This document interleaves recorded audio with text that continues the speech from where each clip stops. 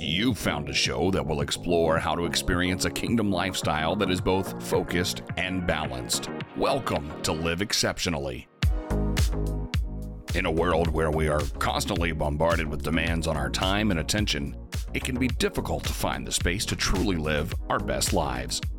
But what if we could find a way to live exceptionally with a sense of purpose, freedom, and rest? Whether you're a busy professional, a stay-at-home parent, or anyone who wants to live a more focused and balanced life, this show is for you. Join us as we discover how to live exceptionally, finding freedom and rest along the way. Now, let's get into this week's episode of Live Exceptionally with Dr. Yvonne Thompson. Welcome back to Live Exceptionally, where we equip people with keys and tools to live a kingdom lifestyle that is purposeful, focused, and balanced. In the Bible, the presence of God, when it talks about my presence or God's presence, it also means the face of God. And his face reveals his emotions and his feelings towards us. How comforting is it to know that when the presence of God goes with us, that he is with us, that his emotions, his thoughts, his feelings are towards us. In today's episode, I share a message called The Rest of God Settles Us from a women's retreat that I spoke at in Missouri. Be encouraged today. And when we look here in Exodus chapter 33, and it's ironically one of my favorite chapters in the Bible, from the time I was in grad school, I used to read this chapter over and over when it said that Moses saw the face of God. Like what type of relationship do you have that you actually get to see a portion, a little bit of God in person? He saw his face. And so when we look at the characteristics of the presence of God, I want to just lay a bit of a foundation as it relates to looking at the presence of God and us being settled in rest, settled in his presence. And so the presence of God, the first thing that we see as a trait is the prayer, that it consists of prayer. There's no way that we can be in the presence of God or have the presence of God if we're not spending time in prayer. So Moses' prayer, he says that he spoke more like a conversation. He spoke to God as a friend. The word says, so the Lord used to speak to Moses face to face, just as a man speaks to his friend.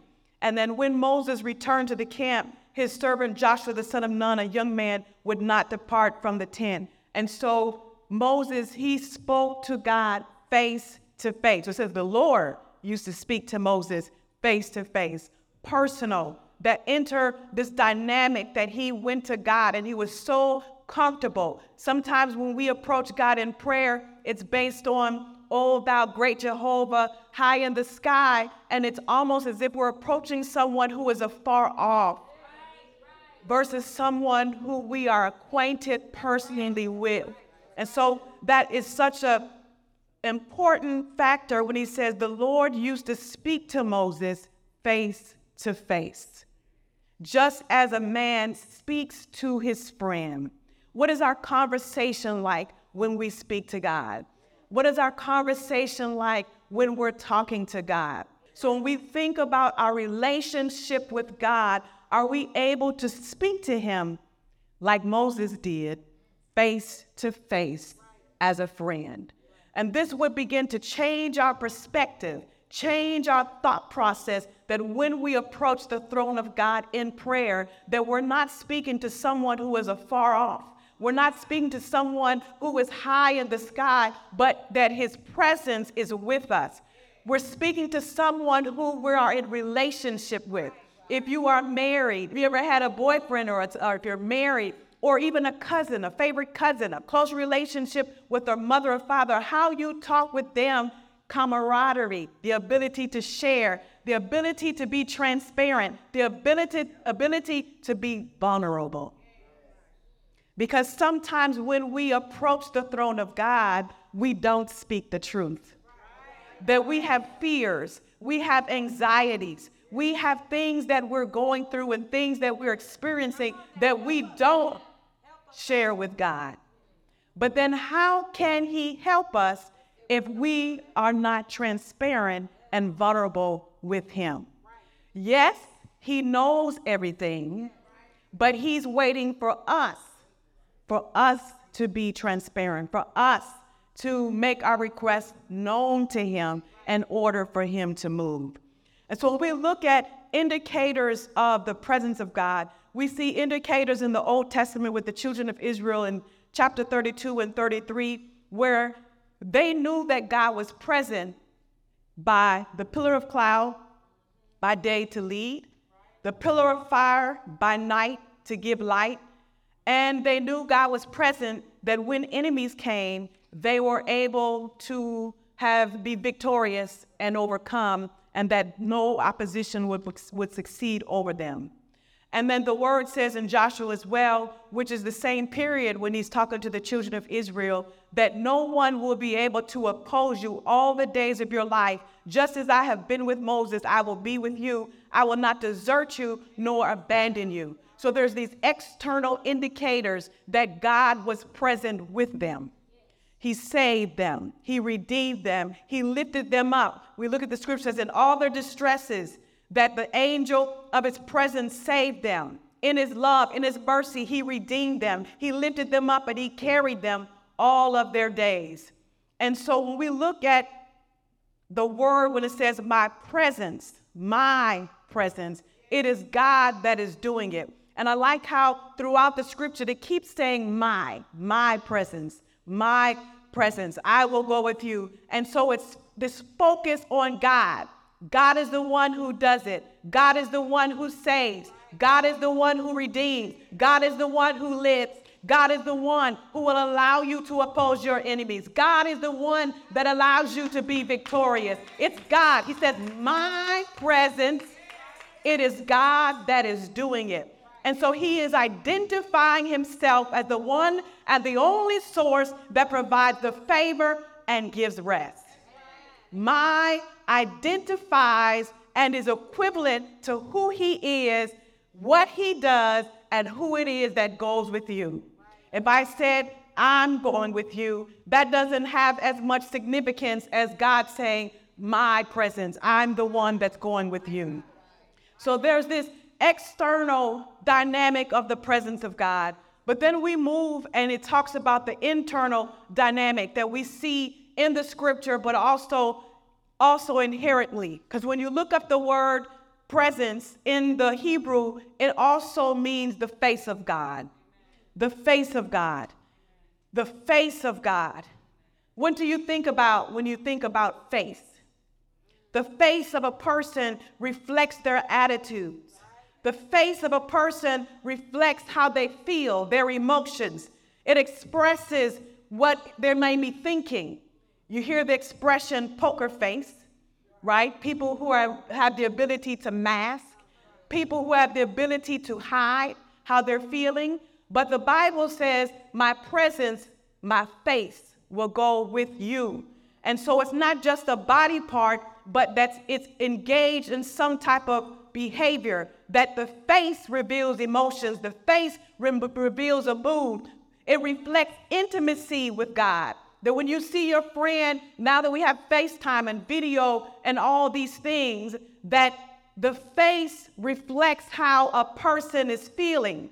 And so when we look throughout scripture and we look at the face of God, my presence, it reflects the attributes of his nature, because we could never actually see his full face. Moses asked to see God's glory, but God said, you cannot see my face, for no man shall see me and live. John 1:18 said, no one has seen God at any time.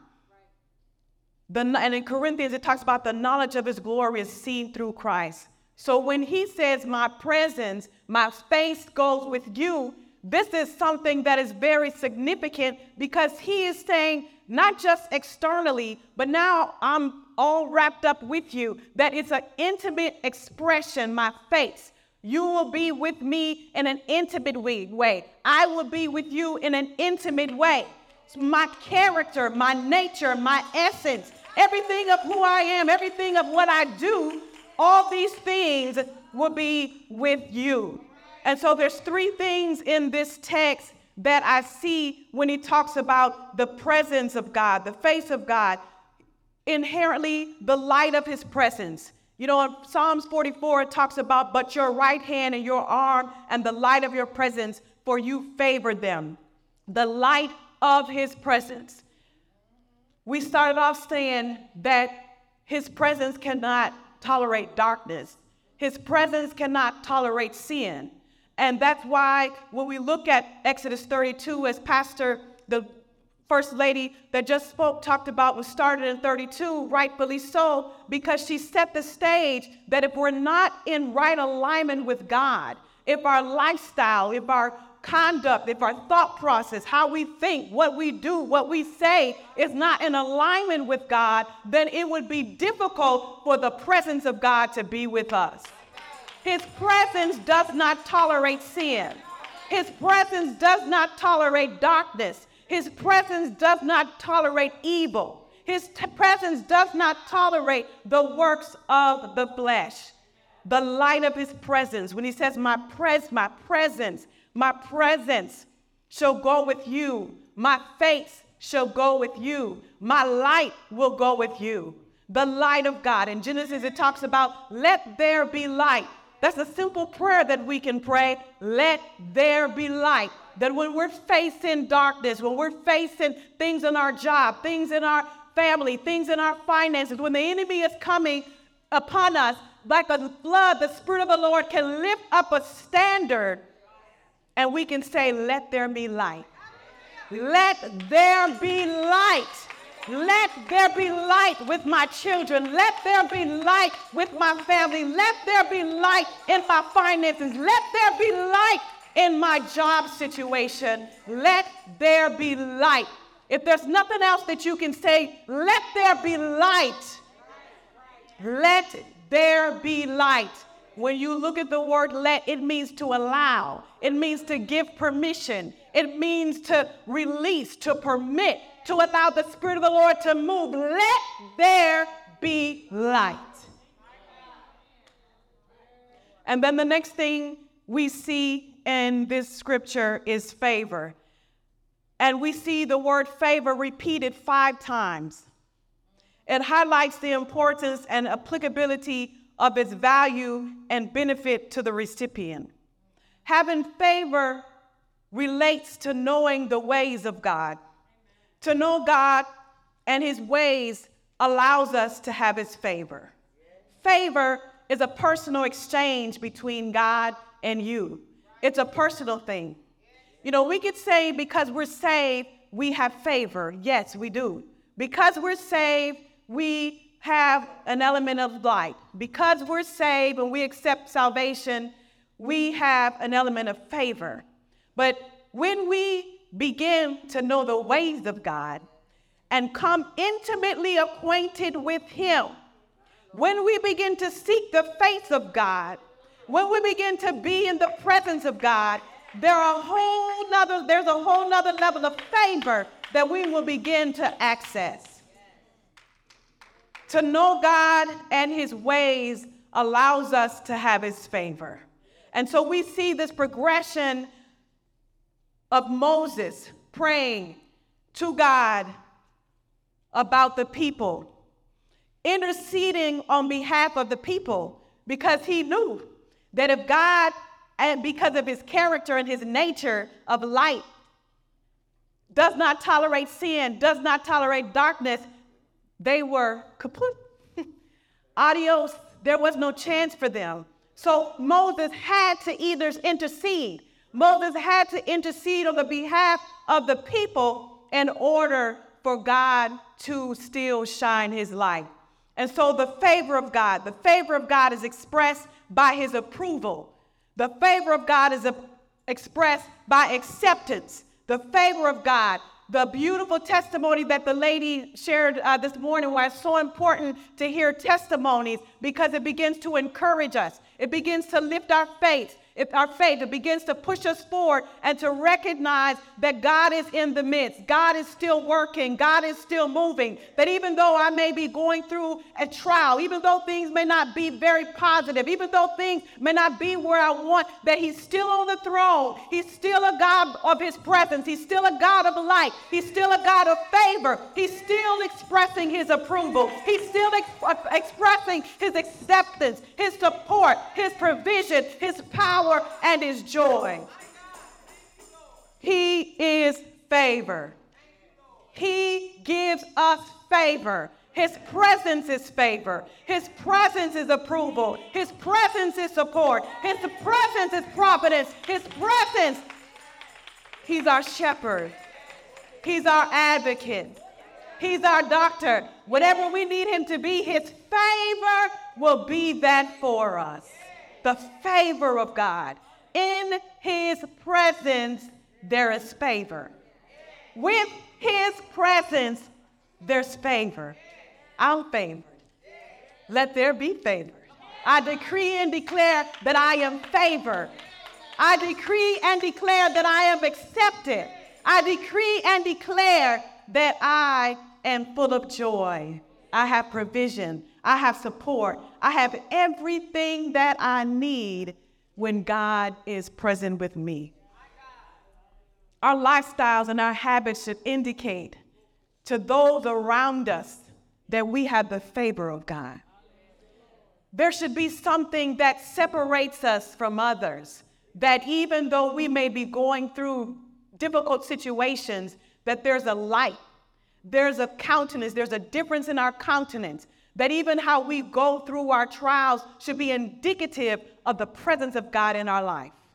That we're not walking with our head bowed down. We're not walking as if the world is on our shoulders, because if we have the presence of God and his presence is with us, that there should be a different walk, a different perspective based on his presence that goes with us. And then when we look at, again, the internal dynamic of the face of God, it includes righteousness. Righteousness, which is aligned with what we talk about light, because it says let there be, he's light. Because he's light, he doesn't tolerate darkness, but a part of that is righteousness. Because he's a righteous God, he cannot tolerate darkness. He cannot tolerate evil. It goes against his very nature. It goes against his very character. The Lord is our righteousness. It refers to an ethical or moral standard that portrays his will and his nature, in that he cannot tolerate anything that does not align with light. It stands for fidelity, truthfulness, integrity.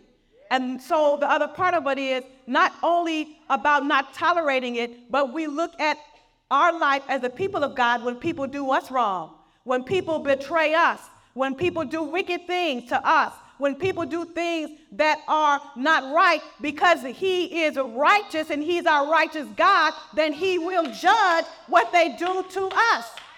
We don't have to take things in our own hands. We don't have to be vengeful. The Bible says, vengeance is mine, saith the Lord, because it's a part of his character that he will avenge. He will avenge those people or those things that do not align with righteousness in our lives. In Daniel, it talks about he opens his eyes to see injustices. He opens his ears to hear desolations. So we can pray. So now, God, listen to the prayer of your servant and to his pleas. And for your sake, Lord, let your face shine on your desolate sanctuary. Incline your ear and hear. Open your eyes and see, Lord. Hear. Lord, forgive. Lord, listen and take action. He is a God of action. He's a God that moves. He's a God that moves on our behalf. He's a God that does things so that we can be in righteous standing, not just from a sin perspective, but that we would be in righteous standing in regards of pouring out his favor and compensating, recompense, Restoration, that when the enemy comes in like a flood, the Bible says that when the enemy is caught, that he has to repay sevenfold. Sevenfold. So let there be a sevenfold recompense. Let there be a sevenfold restoration. Let there be a sevenfold blessing and favor of the Lord, bringing back, restoring all the things that the enemy has stolen from us. He's a righteous God, that we shall behold him in righteousness, that the Lord is righteous in all his ways and holy in all his works. When we embrace God, when we embrace his presence, we embrace light, we embrace favor, we embrace the righteousness of God. He is the Lord our righteousness. He is our advocate. He is our hope. He is our comforter. He is our refuge. He is our strength. He is our healer. He is righteous. That every time the enemy comes in to try to steal, kill, and destroy, he is life. He is love. He is freedom. He brings favor. So whatever you have in your life this weekend, whatever it is that doesn't feel right, whatever it is that the enemy is trying to do, this is the threshing floor for us to release it, for us to let it go and allow what is good, what is perfect, and what is the acceptable will of the Lord to come up even as we leave this place. He is our righteousness. So you might be saying, well, I've said all this, and what does this have to do with settle? We can't settle unless we have the right perspective. We can't settle unless we have the right thinking. We can't rest in God unless we understand our part. It's conditional. It's based on covenant.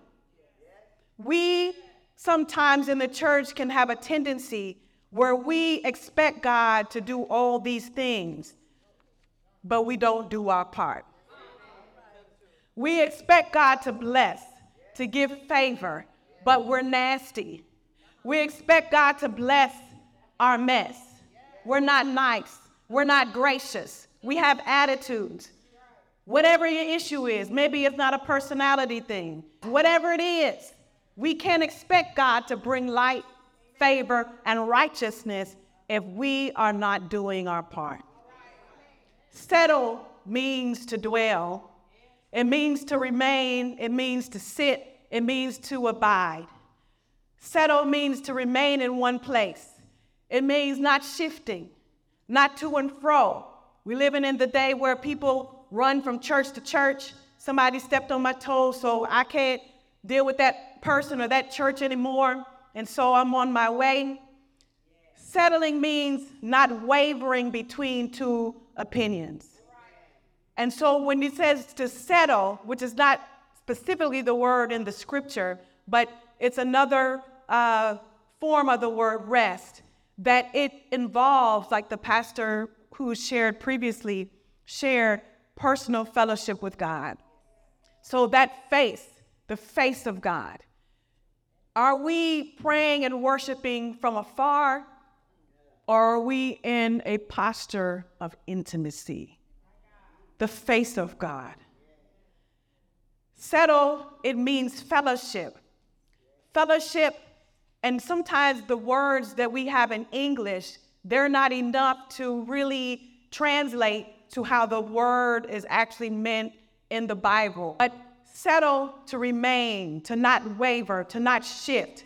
It allows us, it gives us instructions on how we first conduct ourselves in our everyday life.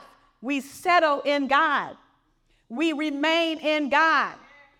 And, when we think about the church, people say, oh, I don't have to go to church anymore because I can just go online. There's something about the corporate power, the power of corporate worship, the power of corporate. Yes, he gives us tools to do these things externally, but there's something about being in the presence even within a corporate atmosphere. There's a power, there's honor, there's something about having an intimate relationship with someone. When we talk about fellowship, what is the degree of our fellowship with God? Is he afar, or do we talk to him face to face? Do we talk to him when we're in need, or do we talk to him every day, all day? Lord, I thank you. Yeah. It was okay to be driving and not get in till after 2 o'clock in the morning because I was worshiping, I was praying, I was calling on the name of the Lord, and I delighted to be in that quiet time without interruption in his presence. We have so many distractions, so many things that capture our attention. And if you look in the New Testament, when the person who went knocking at the door at midnight because they needed some help, and the person didn't respond, says, late, go away. And the person kept knocking because they needed some food to help the host, to be a hostess. And then the person went to the house because the Bible says it was their friend. And he thought, or he or she went based on the premise of friendship in the middle of the night, expecting the friend to help. But the friend said, it's late, I'm tired, go away, come back. I'm paraphrasing. It was only because of his persistency why the quote unquote friend even opened the door. We have a God that sometimes it feels like we're knocking, and he's not answering. Perchance, potentially, it's because he's trying to draw us close. He's trying to draw us closer. He's trying to draw us closer. He's trying to draw us closer to rest in him. We can't rest. We can't settle. We can't remain because we don't know him. Because if we knew and understood his character, then we would rest in his character. We would rest in his nature. I wrote a whole book on rest. I'm still, every day, Lord, help me to rest. Help me to trust you. Help me to believe in you. Help me to obey you. But even as you bring these things, these tests, these trials, each way, the word says we're going from glory to glory. He's taking us higher and higher in trust, higher and higher in obedience, higher and higher in faith, for us to just believe, for us to just rest, for us to just settle in him. And so when we rest, we look at the word in John 15, it's equivalent to abide. If you abide in me and my word abide in you, you shall ask what you will and it shall be done unto you. And then the other, if you abide in me and I abide in you, you'll be like the vine, that we're attached to the vine. It's a mutually exclusive relationship, that when we mutually abide and mutually exist together in God, there's no loss because he's present. He goes with us. And so we abide, we settle in his light. We abide, we settle in his love. We abide and we settle in his love to us, for us, with us. His word abides in us. Does it? Are we reading the word? Are we meditating on the word? Are we allowing the word to grow up in us? Because it's really the word that keeps us. When the trials of life and the fiery trials come and the enemy comes in our thinking on the left, on the right, to make us doubt, to make us not trust, to make us slip back, it's the word that's hidden in our heart that keeps us, that allows us to have the right perspective, the word of God. Does his love abide in us? His truth, which is the word, abide in us. The word says it is the confidence of being in Christ, that we can have the peace of the presence of Christ within us, which empowers us, that we don't react, we don't respond in fear, we don't respond in stress and anxiety because of the confidence, the peace that we have in him, that he's in us, that his presence goes with us, where he says, I will give you rest. And so in order for us to experience that, we have to deepen the quality of our devoted time with him. We have to deepen how much time we spend with him, the quality of our time. What does our devoted time look like? Is it while we're brushing our teeth? Is it while we're on the way to work, yelling at the kids in between, amen, thank you, Jesus? What does our devoted time look like? The only way that we can effectively rest and settle in God is that we deepen, get to know him, talk to him, spend time with him. And he says, my presence shall go with you. When a person's presence goes, it means he or she are turning toward your direction. And so if we're doing our part, that means that God's face, his presence is now turning towards you. And so when he says that my presence shall go with you, that he's now turning in our direction. His face is turning toward us. His face, his approval, his protection, his provision, his support, his righteousness, his help, his comfort, his healing is turning toward us. And so he's paying attention. He's paying attention. He is paying attention to us. That when we abide, when we settle, when we rest, my presence shall go with you, and I will give you rest. Thanks for joining us for Live Exceptionally with Dr. Yvonne Thompson. Each week we'll explore the secrets to living a life that is both intentional and fulfilling. We'll talk to folks that will share about productivity, mindfulness, and self-care to learn practical tips and strategies for staying focused, managing our time, and finding balance within a kingdom mindset. We'll also hear from people who have made the choice to live exceptionally and learn from their experiences and insights. Connect with Dr. Yvonne by signing up at elici.org. That's ELICI.org. Until next time, we're praying that you find balance and rest so you can live exceptionally.